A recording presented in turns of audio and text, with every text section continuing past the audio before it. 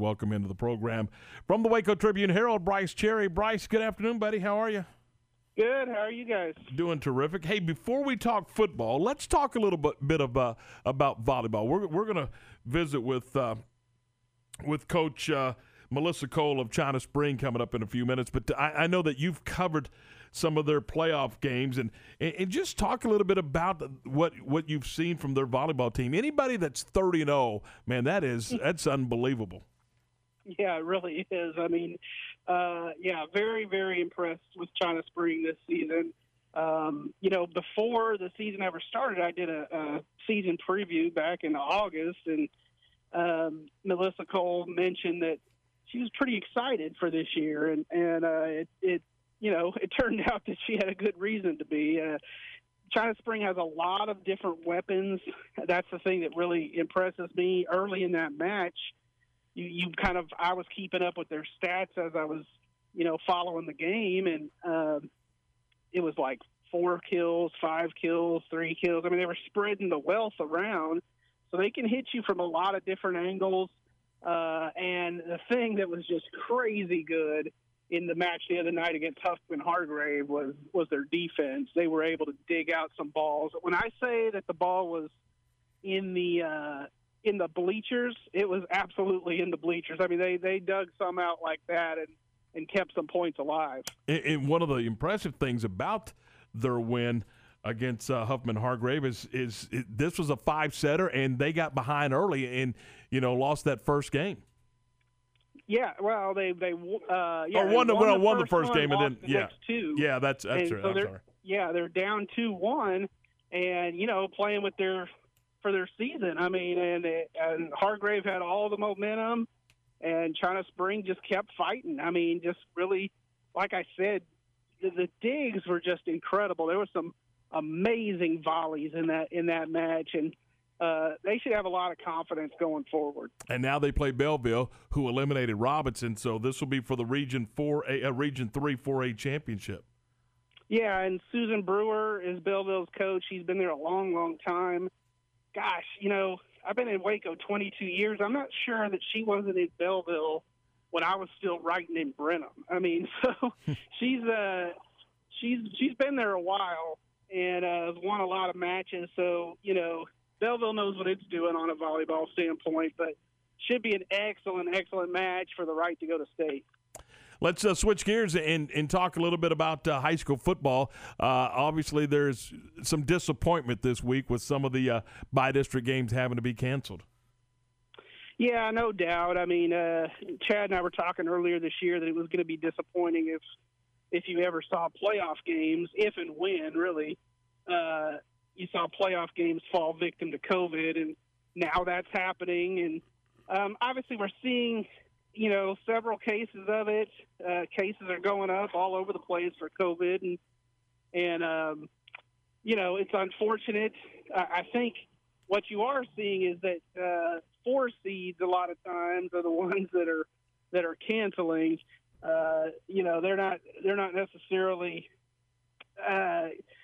So the rules are such in that I don't want to say there's loopholes, but there's different ways to interpret the rules, and I think a team in a spot where they may be playing a number 1 seed, a number 1 team in the state, they may say, well, this isn't quite worth it. And so I think a team that actually has a little bit better chance to win maybe figuring out going to extreme measures to try to keep their season alive. Well, some of the games that are being played, Brice, we got some good ones, and one of the games that we're going to be keeping an eye on tonight is Center and Conley. This has the chance to be a terrific football game. Yeah, when I was talking to Shane Anderson, he was saying that Center is actually the best by-district opponent they've seen the last few years, and that's Conley coming in as the 2 seed in that district. So it says a lot about that other district over there. I think every one of the teams in the China Spring, Conley, Salado district has a chance to play deep, but so do all those teams in that other district when you're talking about Jasper and Center and these teams like that. Yeah, I mean, Center's only 2 losses were to Jasper and Carthage in district play. Yeah, no doubt.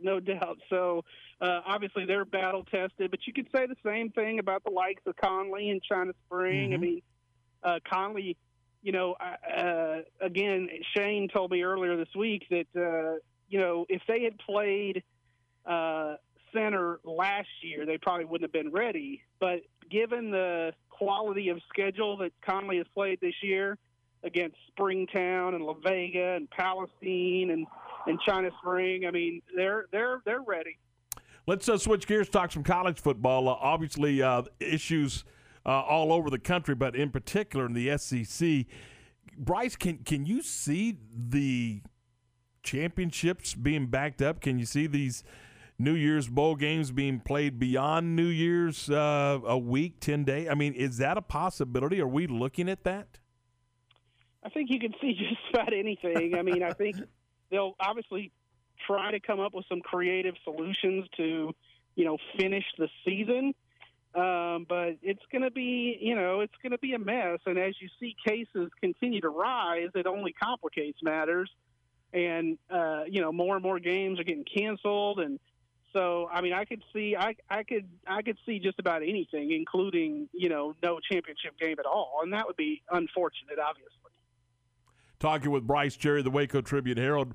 Brice, Saturday afternoon, one game that we are confident, or we're not never confident, but feel good about is not today, not in today's society, but with the Bears headed out to Lubbock to take on the Texas Tech Red Raiders after the way they performed Saturday, and they were shorthanded. Let's be honest. They had several offensive starters that didn't even make the trip, particularly skill players, and then had a couple of key injuries in the game, but still had a chance to win the game in the fourth quarter. And I think anytime you're on the road, that's all you can ask for. What are your thoughts on the Bears and the Red Raiders on Saturday?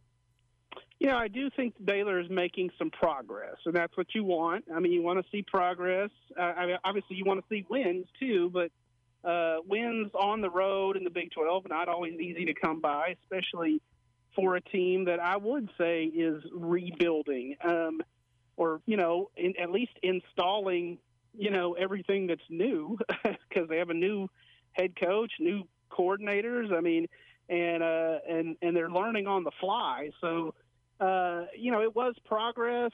They, like you mentioned, did suffer some just incredibly tough injuries because Terrell Bernard is your best football player on that team. And, we talked about it this week.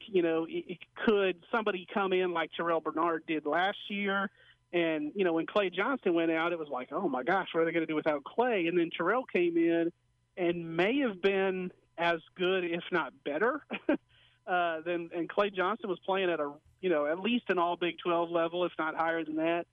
And Terrell, I think, is playing this year at an All-American level. So can Abram Smith come in and do what Terrell Bernard did last year? I think that's asking a little too much.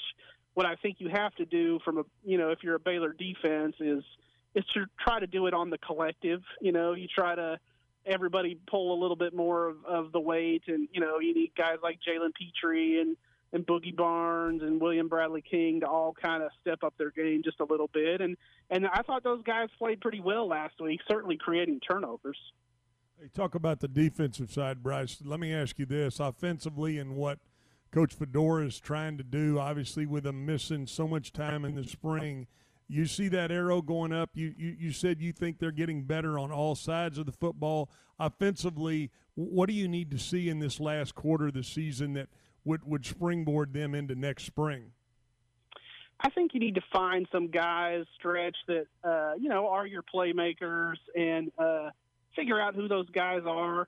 Obviously the injury to Squirrel, again, is a blow, but you still got talent at a lot of different positions, and so you need those guys to emerge again. I mean, they did make some progress in that regard.